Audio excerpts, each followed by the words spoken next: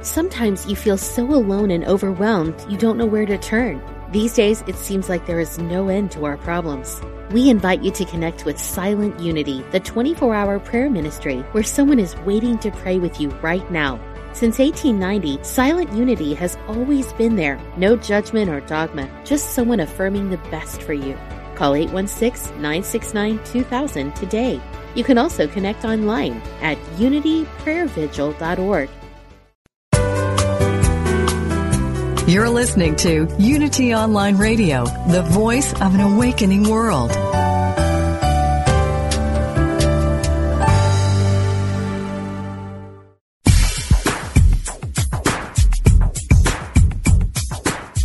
Welcome to World Spirituality, exploring the unity within all cultures and faith traditions, with Paul John Roach, minister of Unity Church of Fort Worth in Fort Worth, Texas. Discover the universal principles present in all the world's religions and take an incredible journey to new understanding. Now, here's your host, Paul John Roach. So, hello and welcome to World Spirituality on the Unity Online Radio Network. Yes, I'm Paul John Roach, coming to you from a gray day, actually, in Fort Worth, Texas, but anything but gray in the studio because we have a fascinating show coming up. I welcome two professors from Texas Christian University in Fort Worth, Texas, to discuss their just published book of essays and perspectives on Shizaki Endo's classic novel Silence. It's called Approaching Silence. Mark W. Dennis is Associate Professor of East Asian Religions and has lived in Japan and India for 8 years. Darren J.N. Middleton is Professor of Literature and Theology and the author of 3 books, including Theology After Reading, Christian Imagination and the Power of Fiction. He's also the author of a new book on the art of Rastafari, which will be the subject of next week's show. So exciting to welcome Mark and Darren to today's show. Welcome, guys. Good afternoon. Thanks, Paul. You know, I just completed reading Silence, and I also read the Approaching Silence book, and I must admit it's quite a read, isn't it? It has a sort of a spare clarity to it that belies a very deep structure. You know, it's surreptitious in that way. It seems simpler than it really is. This story. You want to comment on that? The novel is a really interesting read. First published in 1966. It's just replete with theological and ethical influences and ideas. And without giving too much away, there's a wonderful twist in the tale towards the end, where the protagonist, Father Rodriguez, has to really think out loud about where his discipleship, his Christian discipleship, is taking him. It's a fascinating read. Yeah, and I would add, Paul, that Darren and I have both taught the novel in our classes, and as you may remember from reading our anthology, one of the chapters is dedicated to teaching the novel, and we have discovered that it, as you're suggesting, it raises all kinds of interesting questions about, as Darren said, discipleship and the nature of martyrdom. And one of the kind of common themes across the different sections of the book is what is the authentic face, or who is the authentic Jesus, and what are his teachings. So, right, exactly. But yeah, the kind of simple, straightforward prose, as you suggest, is surreptitious in the sense that there's some really important issues hiding beneath the prose. You know, it was received with a certain amount of distrust, wasn't it, back in the 60s in Japan, and also with kind of critical silence, at least in the West, and the themes, are difficult to stomach in a more traditional Christian sense. Different levels of what it means to embrace Christianity, and of course that's the pivotal point in the novel, isn't it? And I'd like one of you to read that amazing paragraph where where the climax takes place there on page 171 in my edition. We'll read it a little later. But give us the gist to the basic story, will you? Just so those people listening can know, well, what the heck are we talking about? Okay. Well, the story is about a Portuguese Jesuit priest, and this is in the early 17th century. And the protagonist is a priest named Father Rodriguez, and he had studied at seminary with an elder priest named Father Ferreira.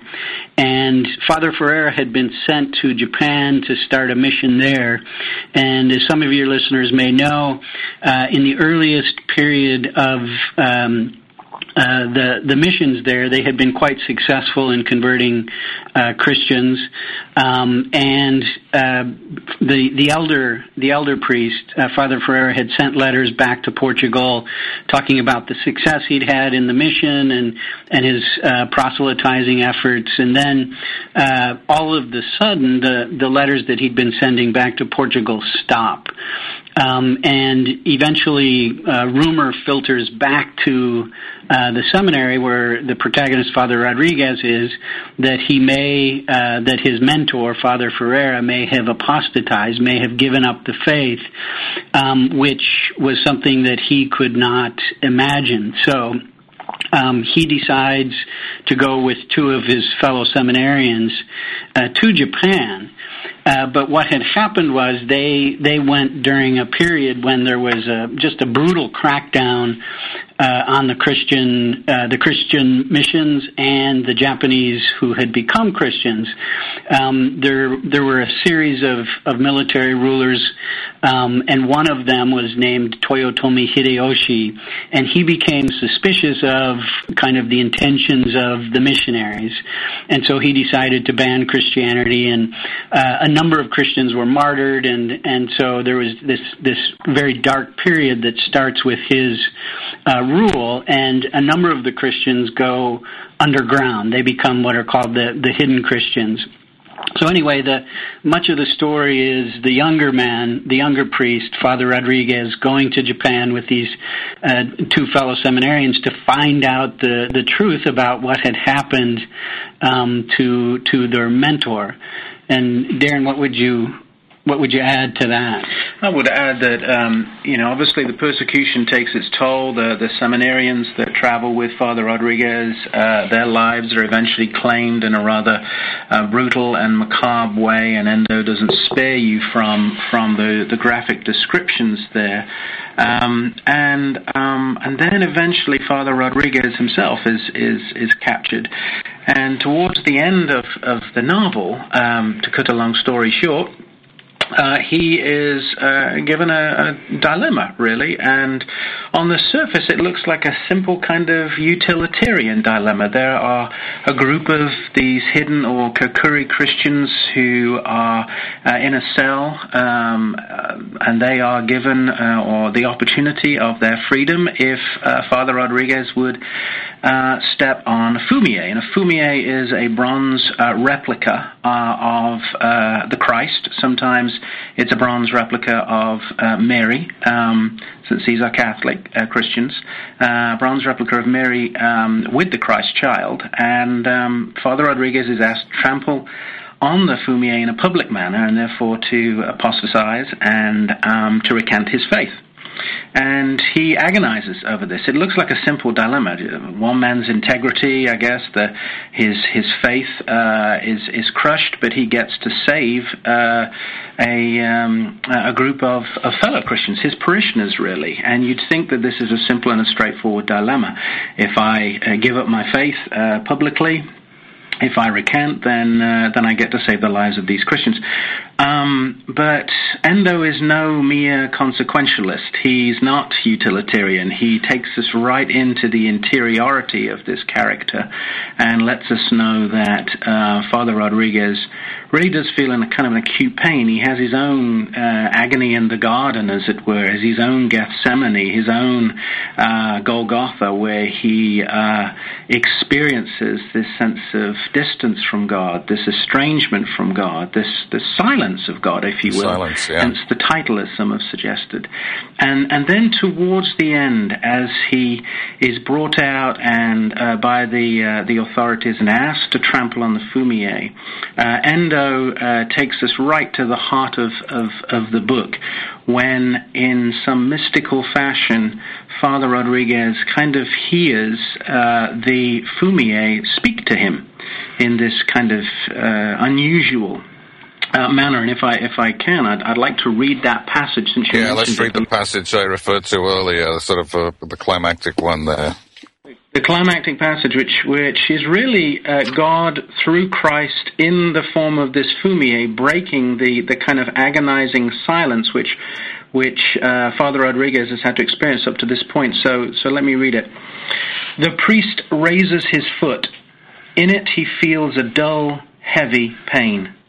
This is no mere formality. He will now trample on what he has considered the most beautiful thing in his life, on what he has believed most pure, on what is filled with the ideals and the dreams of man. How his foot aches. And then the Christ in bronze speaks to the priest. Trample, trample. I more than anyone know of the pain in your foot. Trample. It was to be trampled on by men that I was born into this world. It was to share men's pain that I carried my cross. The priest placed his foot on the fumier, dawn broke, and far in the distance, the cock crew. Yeah, it's a powerful paragraph, isn't it? It's again, it's got a spare elegance to it that bespeaks its amazing power. And of course, there's so many references going on there because throughout the book, Endo makes references to the dawn coming up and the cock crowing. So this isn't the first time that's happened in the novel. But then, if we're Christians and the cock's crowing, we're going to be aware of the betrayal of Peter and all kinds of other resonances like that. Plus the idea of the cock, being a symbol of spirit. So in a sense, he'd broken through from a limited understanding, a conceptual understanding perhaps of martyrdom and Christian faith into, like you said, a more mystical understanding where the cock of spirit, the mystical interiority of it speaks to him. Now, it seems to me like the first 5 chapters, it's on a trajectory, isn't it? That Rodriguez is kind of in charge. It's spoken in the first person, and then as soon as he's arrested, everything changes. It goes into the third person.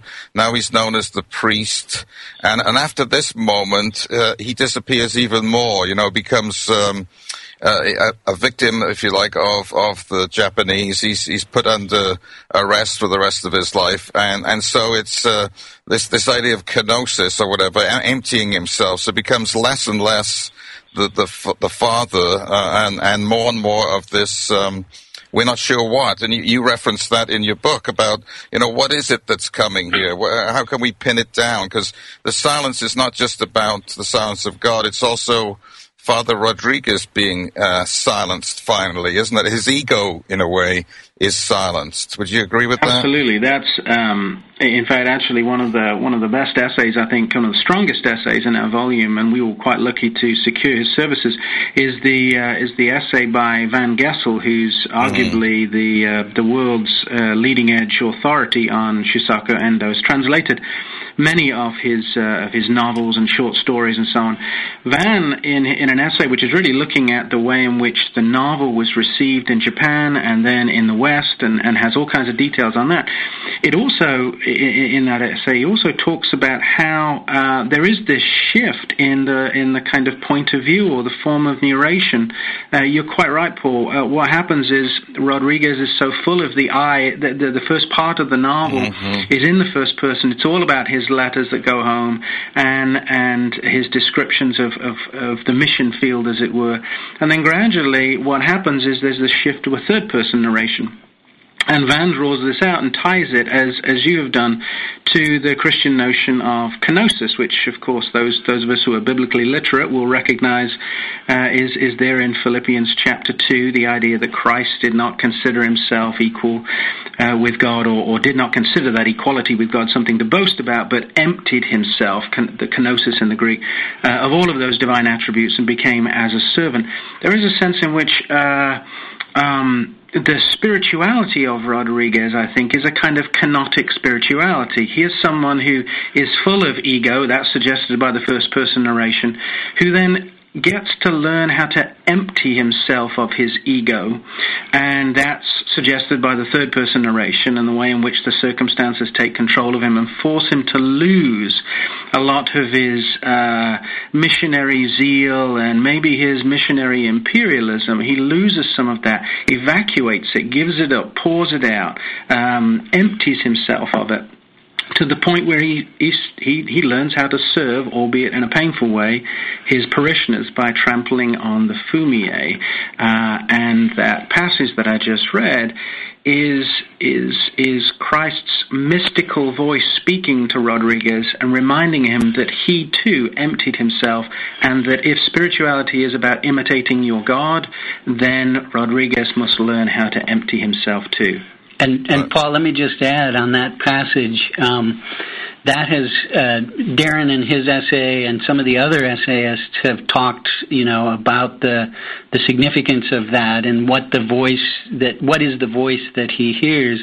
But it's also been a really interesting passage to work with in our classes. I have taught the novel in a couple different settings, and students, especially those who have come out of various Christian traditions, find this passage both fascinating and up for debate. What does the priest hear? And Darren in his essay uses mediated immediacy, and maybe he can speak to that in just a minute. But then whether this act is a representative of what they understand to be authentic, the authentic teachings of Jesus. And just one other point on this movement from the first person to the third person. One of the other things that a number of the essayists take up is that towards the end, Rodriguez is given a Japanese name, Okada Sanemon, which is similar to his mentor, Father Ferreira, had also been given a Japanese name and a Japanese wife. So you see this kind of sublimation of his ego. In fact, in my essay, I talk about how he goes to Japan with this, glorious notion of martyrdom, and then he sees the deaths of many Japanese and Japanese converts and how ugly that is, and so his notion of martyrdom itself changes over time, and that ties into this movement from the first to the third person, and then to getting this Japanese identity. And I think Endo leaves it open, doesn't he? Because it could be a weak, cowardly act too. He's saving his own skin by doing this, and the rest of his life is kind of anticlimactic as a result. Or you could look at it in as a more bodhisattva way, that he's actually giving the ultimate compassionate sacrifice there in doing this, ruining all his well-constructed, fatherhood to be kind, and so there's the resonances with Eastern theology as well, isn't there? It's all tied up in that. Yeah, and in my essay, and then one of the other contributors, Elizabeth Cameron Galbraith, talk about the Bodhisattva. And one of the things that I mention in that context in my essay is, I quote from a scholar who did not contribute to the essay but has written about silence, and he talks about are there different kinds of martyrdom within Christianity. And so there's the giving up the body is one type of martyrdom, but then there's the sacrifice of one's moral integrity, which is what I interpret to be going on. And as you've suggested, Paul, the traditional vow of the Bodhisattva is to give up everything to save other sentient beings. And so I think that's from the perspective of Buddhist thought, especially from the perspective of the Bodhisattva, that's a powerful insight. Yes. All right, folks, I'm with a couple of wonderful professors here, Darren Middleton, Mark Dennis. We're discussing the great Japanese novel Silence. We're going to the break, but we'll be back in 2 minutes. And listen to these messages from Unity and come on right back with us. See you then.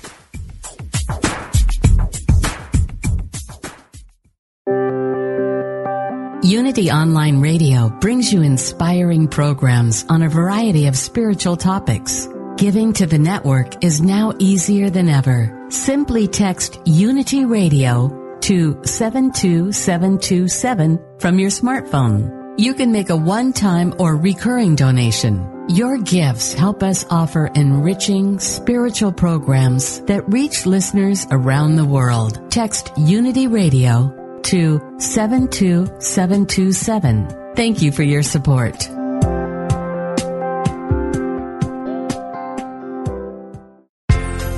Have you seen Unity Magazine lately? There's a new editor, a fresh new look, and now Unity Magazine has gone digital. Print subscribers, you can access Unity Magazine for free from your computer or mobile device.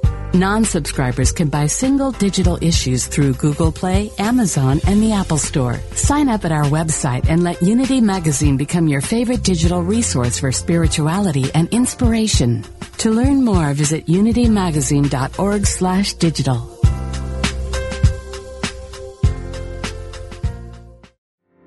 I will leave this world as it is. The world is full of voices, advertising, television, politics, colleagues, family, and friends. All are too happy to tell us how to live.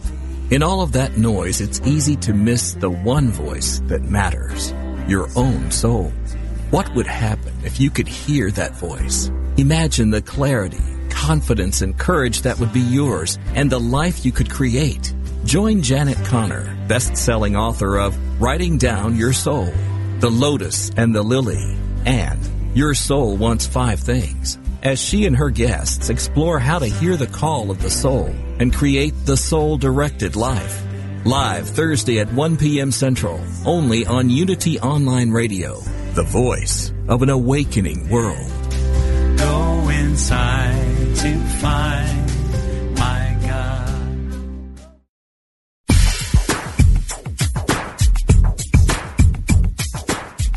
We now return to World Spirituality with Reverend Paul John Roach. Folks, if you haven't read it before, I suggest you go get a copy. It's called Silence by Shusaku Endo. It's considered to be one of the best, greatest novels of the 20th century coming out of Japan. Graham Greene himself said, in my opinion, one of the finest novels of our time. And that's praise indeed. And it's great because it's a wonderful story. It's very moving. It has all the elements of great storytelling within it. It has torture in it, and we're all fascinated with that in a sick way. But it also has very subtle points to be made about Christianity, Eastern religion, and how we approach the silence of God. You know, I think it was Auden that said about suffering, and they were never wrong, the old masters, you know, that suffering happens while horses are scratching their backsides and plowmen are plowing. And, you know, in this novel also, the protagonist is constantly seeing that life continues endlessly, no matter what the terrible tortures that are happening, and no matter what his moral tendencies are. You know, the flies are buzzing, the sea is rising and falling, and we see sea a lot, don't we, in the novel, and its watery counterpart, you know, the swamp. The sea and swamp seem to figure a lot, and I know some of your contributors have talked about the swamp of Japan and its difficulty in letting the root of Christianity grow in a more personalized sense. I think we're confronted here, aren't we, by this idea: what is my true faith? Is my faith following a set of dogmas to the T, and being maybe ego-filled about that, as Father Rodriguez was early on, or is it about, like we said, self-emptying, so that I can allow something greater to be in me, even if it seemingly contradicts my beliefs? And I think we're all struggling with that. It's so easy to throw the moniker of ego onto somebody, isn't it? And therefore we've won. Well, you're coming from ego. But what exactly does that mean? And what are we meant to do to be weak? And there's the dark side character that sort of embodies that weakness, right? That is perhaps stronger in an ironic sense than the protagonist. Let's talk about that. Yeah, I think this is, in my essay, I make the connection between, just to come back to the point you made a little earlier about Graham Greene. There is a connection between Graham Greene and Shusaku Endo, and I think one of those connections is actually on the issue of faith and doubt. And I think both Greene and Endo really do calibrate this issue quite well, quite adroitly, because they don't settle for the customary sort of comfort, or the customary kind of dichotomy that faith is good and doubt is bad, and that one shouldn't have doubt, one should always have faith, and that faith has to be, as it were, at a steady equilibrium throughout one's life. That's not how they understand discipleship. Neither of them see their own lives as authors, as writers, as Christians, as settled or safe. They understood themselves to be individuals marked by Greene himself actually winds up quoting, I think, a very long poem by Robert Browning, one of his favorite poets, where he talks about how our lives are marked by moments of doubt, marked by moments of faith, or moments of faith marked by moments of doubt. We're caught betwixt and between. We're kind of liminal in that respect. Sometimes our days are filled with faith, sometimes the opposite. We have to learn how to coagulate the two, or bring the two together in some way. And so in my essay, I talk about how Greene and Shusaku Endo, in their characters, in their books, actually their protagonists are individuals who understand faith to be a kind of troubled commitment. It's not easy for them. Discipleship is a very rocky and a very costly road to travel down, and you sense that with Father Rodriguez right through to the very end. I mean, a lot of wind is taken out of his sails, as it were, by the persecution that he has to witness and the suffering that he endures, but his is nonetheless a kind of a faith. I think it's a kenotic faith, a self-giving faith at the end, but strangely or oddly, that kind of sustains him and keeps him alive, as it does many of Greene's characters. I think that's why they were quite fond of each other and fond of one another's books. And one of the fun things for me to do was actually to go and do some archival research and look at some of the letters or the correspondence. And there's quite a lot of it, isn't there? There is, and a lot of it is here in the United States. In fact, just about 3 hours down the road here in Austin, Texas, and then up in Boston and Georgetown in Washington, D.C. So you can see the admiration they had for one another and for their books. Good case in point, but there is a life-affirming quality in both writers, I think, in spite of all the horrors and the fascination with sin and dirtiness and drunkenness, especially in Greene, of course. But there's a lot of sake being drunk in silence too by some of the characters.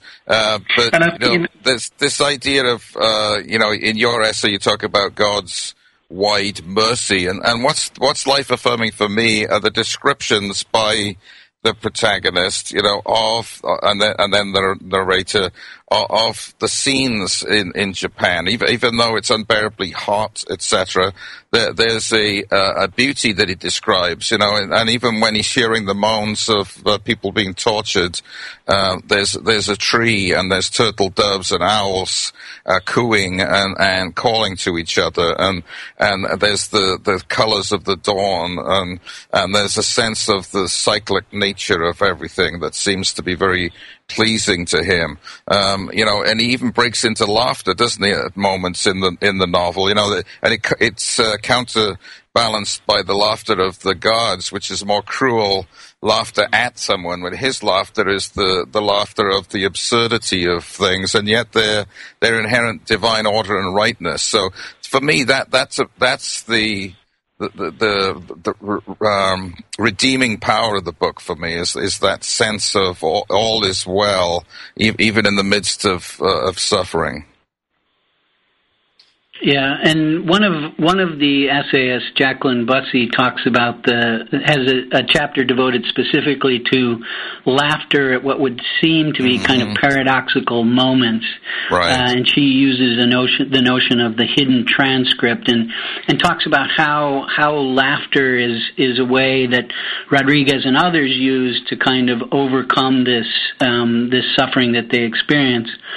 One of the other things I would add is, we have another essayist, Francis McCormick, who talks about the multivalence, or the many meanings of water. Water is, I think, as you were suggesting, Paul, it's something that gives relief in the heat, but it's also, for example, in the ocean, it's the site where two of the hidden Christians were martyred, and so it opens up a lot of interesting questions about how nature more broadly appears in the novel. And then you had mentioned this character. There's one of the other central characters. One of the central relationships is between Father Rodriguez and his mentor, Father Ferreira. But one of the other important relationships is this Japanese man who they meet I think it's in Hong Kong, or is that correct? In Macau. In Macau, yeah, in Macau, and he's duplicitous. He's a drunk. He's very secretive, but he plays this quite important role in the novel. And a number of our essayists, including me, talk at length about the significance of this character for the novel more broadly, but also for how Father Rodriguez comes to kind of understand what are the authentic teachings of Jesus. He sees this man who's despicable. He smells. He's drunk. He betrays the priest. He apostatizes over and over again. He steps on the fumier. Yet Rodriguez has to deal with him, and so it's really an interesting. And in my essay, I talk about how he sees the suffering in this character, and how that's kind of transformative for him as he thinks about as he tries to tame his own ego. Right. There's sort of resonances with Caliban, isn't there, from The Tempest sometimes, that this creature, however debased he is, can still delight in something higher. He knows that, and he keeps coming to the priest, even right at the end of the book, where the priest is no longer a father, because he keeps coming back for absolution, to say penance, and so there's that yearning within even the blackest part of our beings, I guess, for light, to hear the twangling sounds of something higher than ourselves. I think that's actually what makes novelists like Graham Greene and Shusaku Endo really quite compelling. Certainly for Christian readers, and it's no surprise to me that their books are often listed on the top 100 spiritual books of the last century or something like that. Right. Both of them, in a sense, are novelists of sin, as you suggested a little earlier, in the sense that there's always kind of a darkness to the characters, and one thinks of Pinky in Brighton Rock, who's just a symbol of wanton malevolence, which was brought out rather well in the recent remake of that, starring Helen Mirren and one or two others. Really great film, great book. And you see that also in Kichijiro. He's obviously a very weak-willed individual. He's easily corruptible and corrupted, and he is a great symbol of betrayal. He's a Judas figure in many ways, and I think what Endo wants us to understand, if you just set aside for 1 minute his own self-identification with Kichijiro, and therefore his own sense that he's a person who's betrayed his faith in many ways throughout his life. If you just set that aside to 1 moment, just think about it. What I think Endo is trying to suggest to us is that we have to rethink our soteriology, or our theology of salvation, if we're Christians. Christ did not die simply for the good and the beautiful and for those who are ethically strong-willed. He came for the weak-willed and for those who are corrupt. He came for those who are a bit like Judas, actually. And whereas history has treated the Judas character, if one thinks of one's Dante, in a really malevolent way, kind of dispatching him to the ninth circle where he's chewed upon perpetually by Lucifer, who's the arch betrayer, in some way like Nikos Kazantzakis in The Last Temptation of Christ. Endo reclaims the Judas figure and suggests that there's more of Judas in us than we sometimes want to admit. Right. Yeah. And it's the counterbalance between the more intellectual, cerebral Father Rodriguez, isn't it? And this more earthy, instinctual part of ourselves that there's this endless, battle back and forth, and yet we must integrate both in some sense to get this epiphany, which I see that pivotal moment, that you read earlier as a kind of epiphany. I know some more traditional Catholic editors and writers, and you quote some in your book, see it as a failure, that the God should not have spoken at that time, that it's a weak point in the book, whereas others would say, oh no, that's its high point. So I guess I can see both ways, that it is a failure of nerve in a way by both the priest and the author, isn't it, or isn't it? Yeah, some of our students, Mark alluded earlier to teaching silence, and we both sort of forged our friendship for lots of different reasons. One of them, we realized really early on that Mark and I teach this novel in our classes, different classes, one on Jesus in fiction and film, that's my class, and then Mark in his classes in East Asian religions. And the students, in both classes respond in very passionate ways to the figure of Rodriguez, and not all of them agree that he did the right thing or does the right thing. They see him as rather weak-willed and as someone who's betrayed Christ, and that's not really Christ who speaks from the fumier. He's just imagining it. And then, of course, as scholars, we try to honor that perspective. Our lead-off hitter, if you will, just to use a baseball analogy, is a scholar by the name of Kevin Doak, who teaches up at Georgetown, who has the first essay in our volume, who basically says, this idea that Christ speaks to Rodriguez from the fumier is a very Protestant idea. It's no self-respecting or traditional Catholic would acknowledge this, because Christ is the church is the mystical body of Christ, and therefore to go against the church and its teachings would be to go against Christ in a way, or after a fashion. And so those who would interpret the fumier scene that I read a little earlier as somehow Christ speaking rather mystically to Father Rodriguez, they're probably bringing a Protestant lens through which to view this novel, and that's somewhat problematic for scholars like Kevin. And while I might have my own sort of response to that, I think it's an extremely strong argument that Kevin makes, and it gives a lot of food for thought. And Paul, I think, go ahead. Well, I was just going to say, let me just read. I have just a passage from Kevin Doak's essay that's really quite interesting and illustrates this point. And he says, given such problems with any separation in a physical act of the language of the body and the language of the mind, a Catholic reading of this pivotal scene will raise the likelihood that the image Rodriguez saw was not Christ, but rather Satan taking on the appearance of Christ to bring about the priest's downfall. And then he goes on to elaborate that. And it's fascinating not only to hear the ways in which our students interpret this scene, but as Darren was suggesting, the various scholars who contributed to the volume, many of them, not all of them, but many of them touch on that scene and offer their interpretations, and they're widely varied. So it makes for interesting reading. Yeah, it certainly does.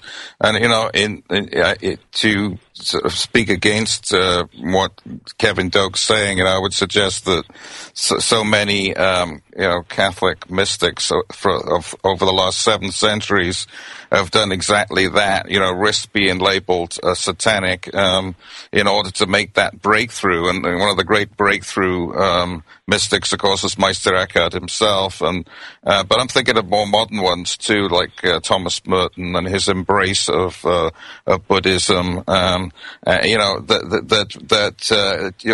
In a more traditional sense, it's treading on very thin ice, and yet for many of us, redeemed the old teachings that were unpalatable and made you look again at the Catholic tradition in a more embracing, encouraging light. But that's my viewpoint. I didn't get to write an essay, so I can just mouth off over the radio. I'm with Mark Dennis. I know they want to respond to that. They're going to have to wait for the break to be over. Mark Dennis and Darren Middleton, 2 wonderful professors at Texas Christian University, talking about their book, Approaching Silence, New Perspectives on Endo's classic novel, Silence. Let's take a break, listen to these messages, and we'll be right back.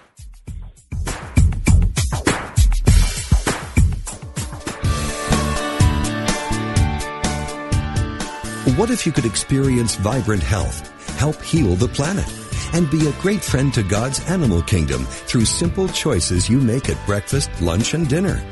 Authors Victoria and Adair Moran say you can do this easily, affordably, and deliciously in their new book, Main Street Vegan. Everything you need to know to eat healthfully and live compassionately in a real world. Loaded with practical tips, straightforward information, and fabulous recipes, Main Street Vegan will help you on your journey toward a plant-based diet. The perks include more energy, an easy way to keep your weight where you want it, feeling younger as you grow older, and maybe even a boost to your spiritual life. Purchase Main Street Vegan from BN.com, Amazon.com, or your favorite bookseller.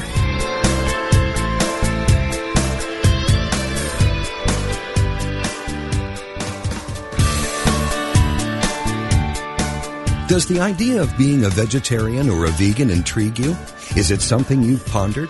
Listen each week as Victoria Moran, author of Main Street Vegan, shows you how to make the shift to a sustainable lifestyle for both you and the planet. Each week you'll learn about the latest on the vegan life. It's not just for celebrities and moguls, but for people just like you who want to look and feel amazing, eat extraordinary food, help animals, and create a physical body perfectly attuned to spiritual growth.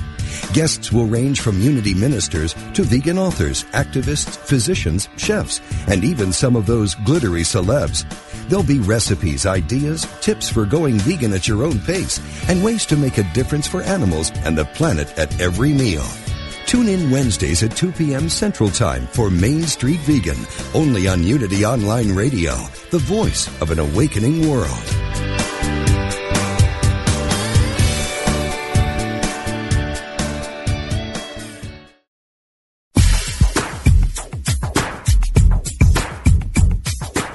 Now back to World Spirituality with Reverend Paul John Roach.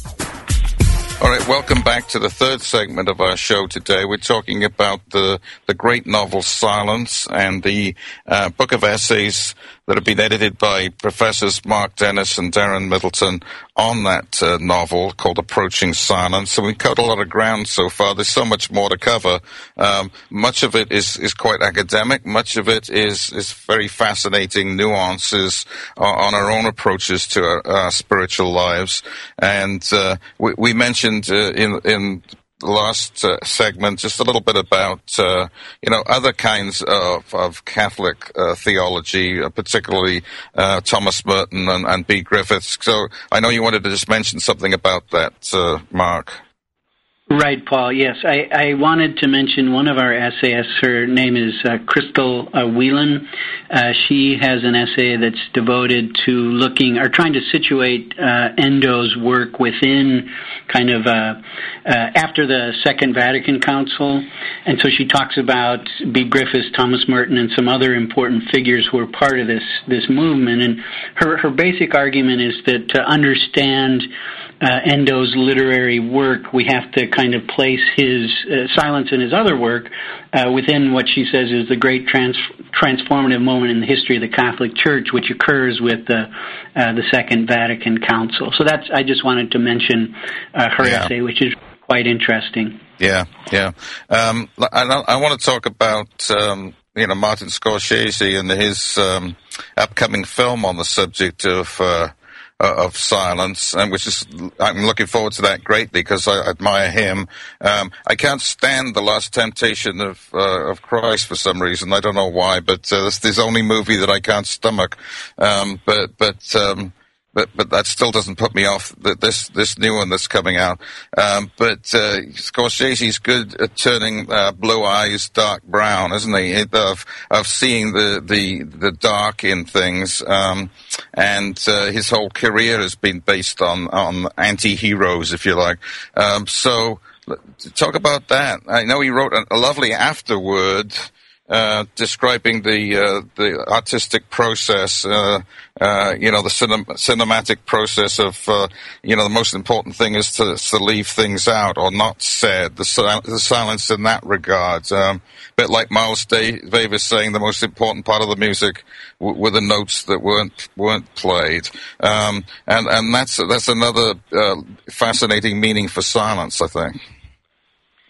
Yeah, it's an interesting way of approaching silence. I think the film version of the novel makes perfect sense to me as someone who's tracked Scorsese's career and as someone who cut his academic teeth, myself that is, on Nikos Kazantzakis' The Last Temptation of Christ. I'm sorry, you just like the movie.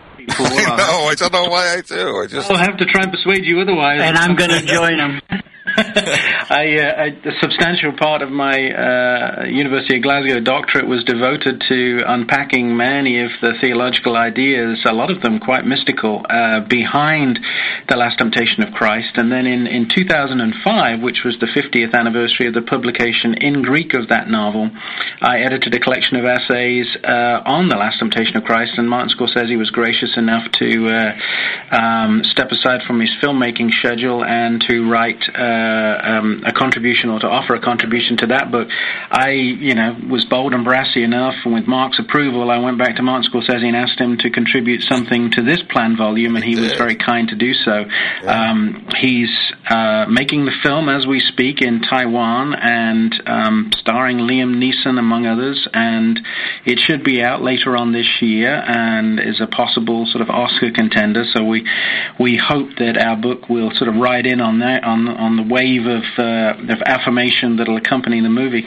That'd be awesome. Obviously, I think the key figure here in connecting Endo and The Last Temptation of Christ is the figure of Kichijiro, because if one is familiar with The Last Temptation of Christ, then the Judas there is a kind of co-redemptor. There's a lovely moment where Jesus asks Judas to betray him, and in the novel, and Judas says, I really can't do it. If the roles were reversed, would you be able to do it? And that's when Jesus says to him in the novel, no, that's why God gave me the easier task.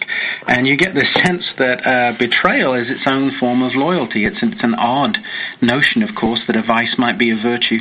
But Endo plays with something very similar with the figure of Kichijiro, and I fully expect that cinematic eye will look at Father Rodriguez in the film, but we'll also have to keep another eye on Kichijiro, because Scorsese's going to make him, I can only imagine, a very rich and satisfying character in his unsatisfactoriness, if you will. Yes, yeah, indeed. I just hope he doesn't overwhelm the movie by making him the main character, and not giving due weight to the other characters. I don't know.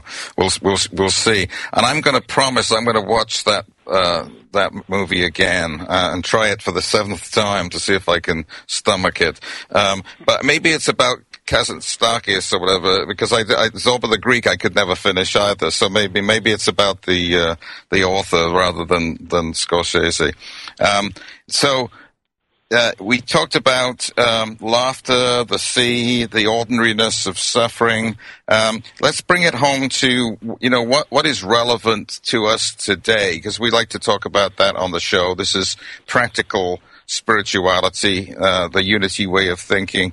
So how does this inform us? How has it informed your lives, not just as academics, but as people practicing? Because I know you are both practicing in your respective traditions.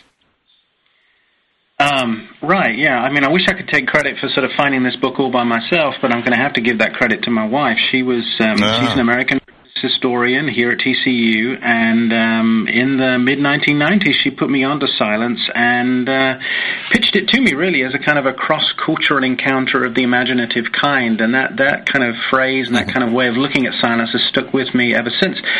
And it strikes me it's a wonderful novel to teach and to learn from in a number of different contexts. Probably the most important one for me is we I speak as a Catholic Christian, and we find ourselves at an unprecedented time in Christian history where the pendulum has swung out of the West, as it were, and into what's now referred to as the global South, the pendulum of power, that is. And we are seeing that the future of Christianity really lies with those global South Christians.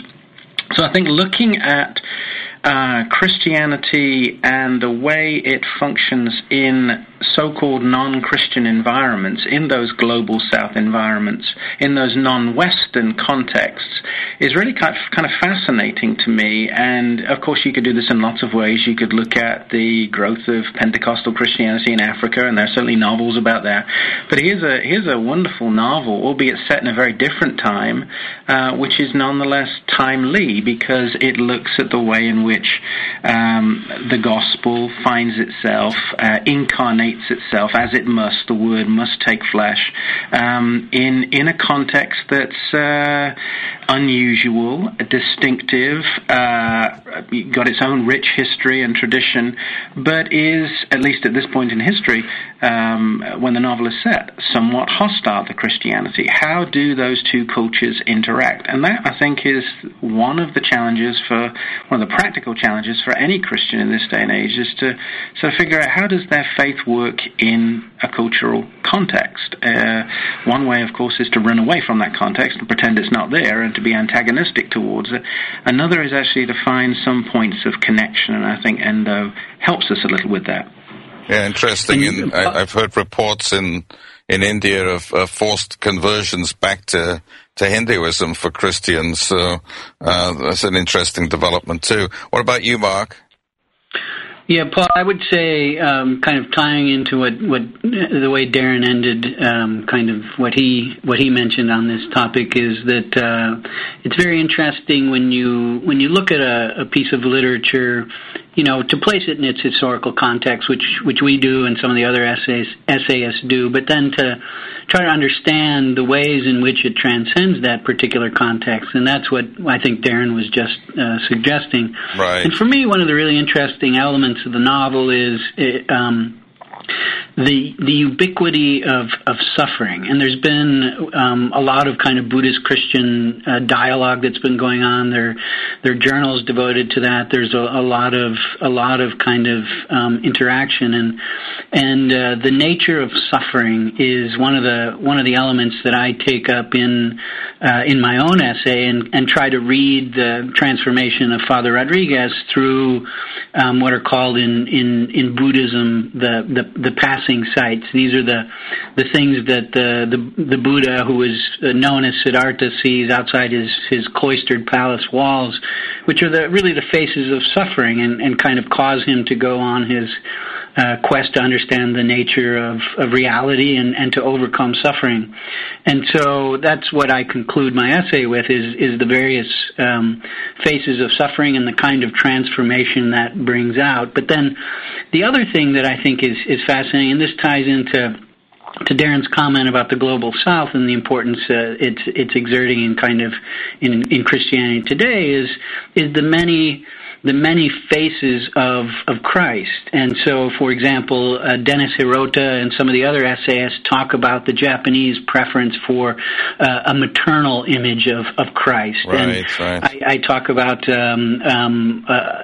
various images of the face of Christ. You mentioned the blue-eyed, white image of Jesus that Rodriguez comes with, but then his understanding of that face changes over time as he sees this great suffering. And so for me, suffering is really an interesting part of this, and these kinds of questions, these moral dilemmas that the priest faces that appear in many guises in the present, and that our students, as Darren was suggesting, have to wrestle with, is another part of the novel that I think is really quite compelling.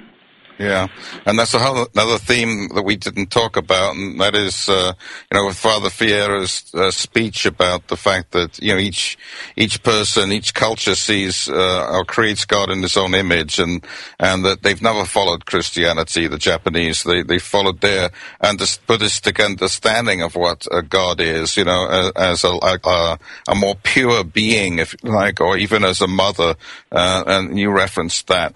But we're out of time. I hope that this has whetted someone's appetite who's listened to this show today to read this wonderful novel, but also to get a hold of a copy of Approaching Silence. And you're going to need it, folks, if you're going to see that movie, because it's going to give you ammunition to truly penetrate into what Martin Scorsese is going to give us. So this can only be a good thing. Their book is published by Bloomsbury. It'll be available in this month. Get a copy, and the novel, of course, is available wherever books are sold. So get that too. Next week, Darren comes back, actually, and joins me, like I said earlier. We're going to look at art in the Rastafarian tradition. He's got a new book on that subject, which will be a nice change of pace from today's fascinating subject, but an equally fascinating one. So join me then. So right now I want to thank Mark and Darren for a splendid show. Thank you so much. Thank you. Thank you, Paul. All right. Take care now. See you next week. Bye-bye. Thank you for tuning in to World Spirituality with Reverend Paul John Roach. Join us every Tuesday at 1 p.m. Pacific, 4 p.m. Eastern, to further examine the spiritual teachings and religious traditions of our world, and to discover the universal truth principles present in all. World Spirituality, only on Unity FM, the voice of an awakening world.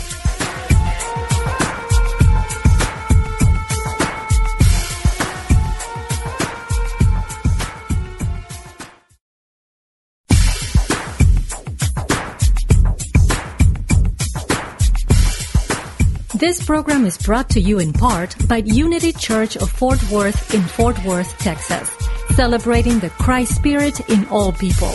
Online at www.unityfortworth.org.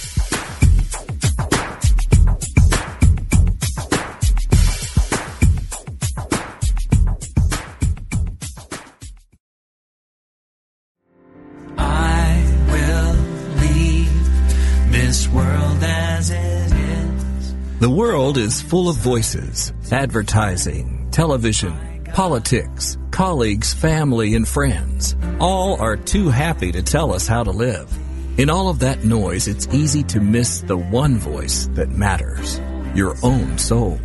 What would happen if you could hear that voice? Imagine the clarity, confidence, and courage that would be yours and the life you could create. Join Janet Connor, best-selling author of Writing Down Your Soul, The Lotus and the Lily, and Your Soul Wants 5 Things, as she and her guests explore how to hear the call of the soul and create the soul-directed life. Live Thursday at 1 p.m. Central, only on Unity Online Radio, the voice of an awakening world. Go inside to find my God. Sometimes you feel so alone and overwhelmed you don't know where to turn. These days, it seems like there is no end to our problems. We invite you to connect with Silent Unity, the 24-hour prayer ministry where someone is waiting to pray with you right now. Since 1890, Silent Unity has always been there. No judgment or dogma, just someone affirming the best for you. Call 816-969-2000 today. You can also connect online at unityprayervigil.org.